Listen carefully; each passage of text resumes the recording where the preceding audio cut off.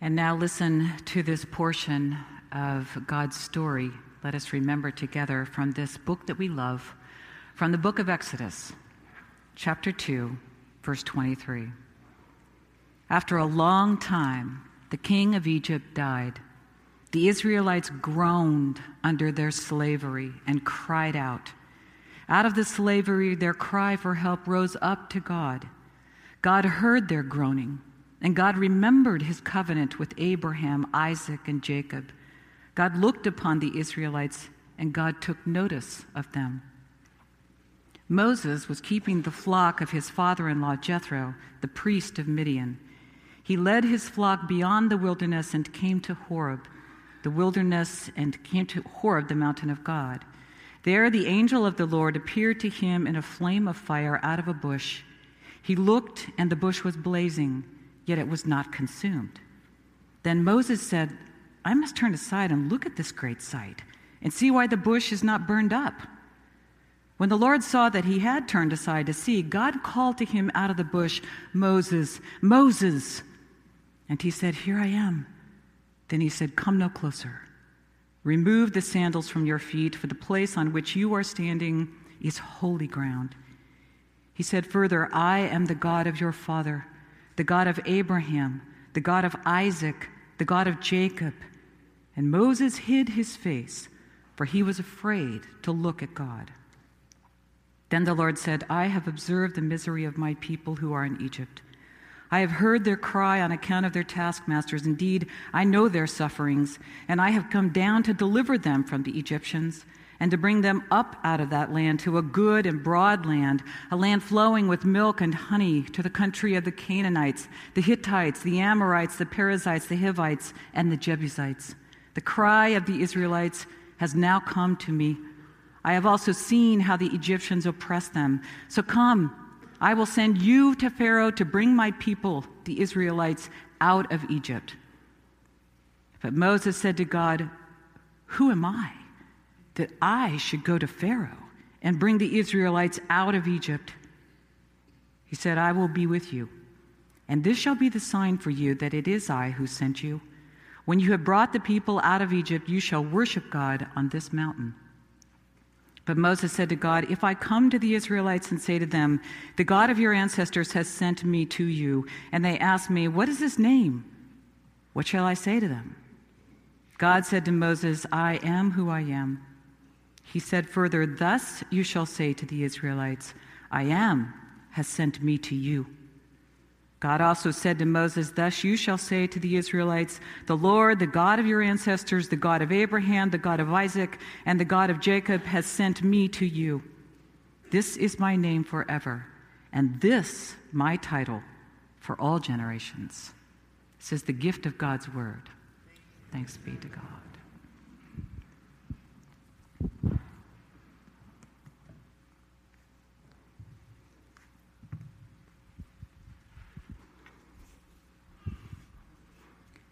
I have no idea why God called me to lead the Israelites out of Egypt.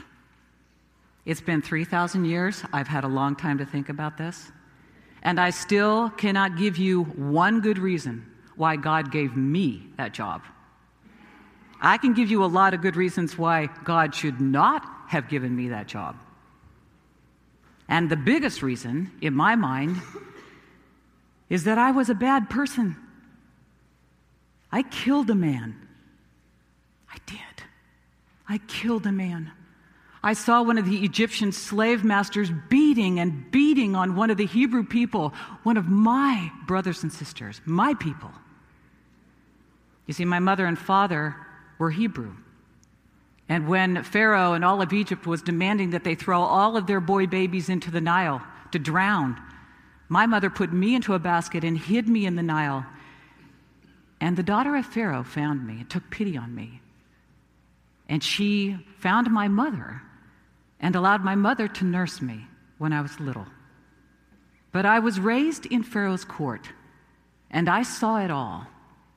I saw how cruelly my people were treated by the Egyptians. And I just couldn't stand by and just watch anymore. I couldn't just stand there and watch when this slave master was beating up one of my own people. I had seen it too many times, and I just snapped. It was like a righteous rage, and I pulled that man off, and I started hitting him and hitting him and hitting him, and I couldn't stop, and I'm not proud of it, but he was dead. Pharaoh found out about it. I had to run for my life. I ran to another country called Midian, and I was fortunately welcomed into this wonderful family, and that's where I met my wife. And that's where I became a shepherd, taking care of her father's sheep. And we raised our children. And the last thing on my mind was going back to Egypt. I was an outlaw. I was wanted, a wanted man in Egypt. So I was shocked, not only to come upon in my shepherding, to come upon this amazing bush that was filled with flames and it wasn't burning. I was shocked because here I was, 80 years old, no longer young. And yet I heard God speaking to me, calling me by name, Moses, calling me by name. And saying, I have seen my people suffering. I've heard their cries. I see how they're oppressed by the Egyptians. I have come down. I will deliver them out of that land into a wonderful new land, spacious and broad. So come, I will send you to Pharaoh to lead the Israelites out of Egypt. Me? Why would Pharaoh even allow me into his presence? And why would Pharaoh listen to me? God's simple response was, I will be with you. And you will know because you will come back to this mountain with all the people and you will worship me here. Then I said, well, why would the Hebrew people listen to me? I was not raised with them. I did not suffer with them. I've been in Midian for 40 years. Why would they believe me? What if they don't believe me? What if they say, we don't think the God of our ancestors really did talk to you? And all of a sudden, God started working these miracles. And my staff turned into a snake, and then back into my staff. And my hand got diseased, and then my hand was suddenly restored. And I took drops of water and I threw them on the ground and they turned into blood. And God said, they'll believe you. I'll work all these miracles and they'll believe you. I said, but I am not good at speaking. I am not persuasive. I don't have any confidence. I don't have any abilities. How in the world can I go to the most powerful man in the world and say, I think you should set all your slaves free? God said, Moses, who gave you speech? Who created your mouth? Who makes mute and deaf or blind and seeing? Is it not I? Go now, I will be with your mouth. Then I started begging. Please, God, I am begging you, please send somebody else. You know, I really don't know why God didn't strike me dead right then, but God kept working with me and said, what about your brother Aaron? He speaks well. I'll send Aaron with you, and I'll be with his mouth, and I'll be with your mouth, and I'll teach you what you are to say. But I kept arguing. What if I go to the people and they say, okay, who put you in charge? Who will I say sent me? And then I was given God's name. You know, in our Hebrew culture, your name reveals the deepest truths about you.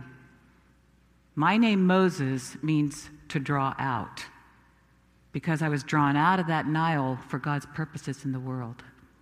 And from that bush, I was given God's name, a name so holy that we don't even say it out loud among my people. We only use the consonants, Yahweh. I am who I am is the way God was introduced to me. You tell them, I am has sent you to them. I'm here this morning because I want to tell you about I am who I am. Not me, but the God who is revealed in that name. You know, my greatest problem all along was that I was taking myself more seriously than I was taking God.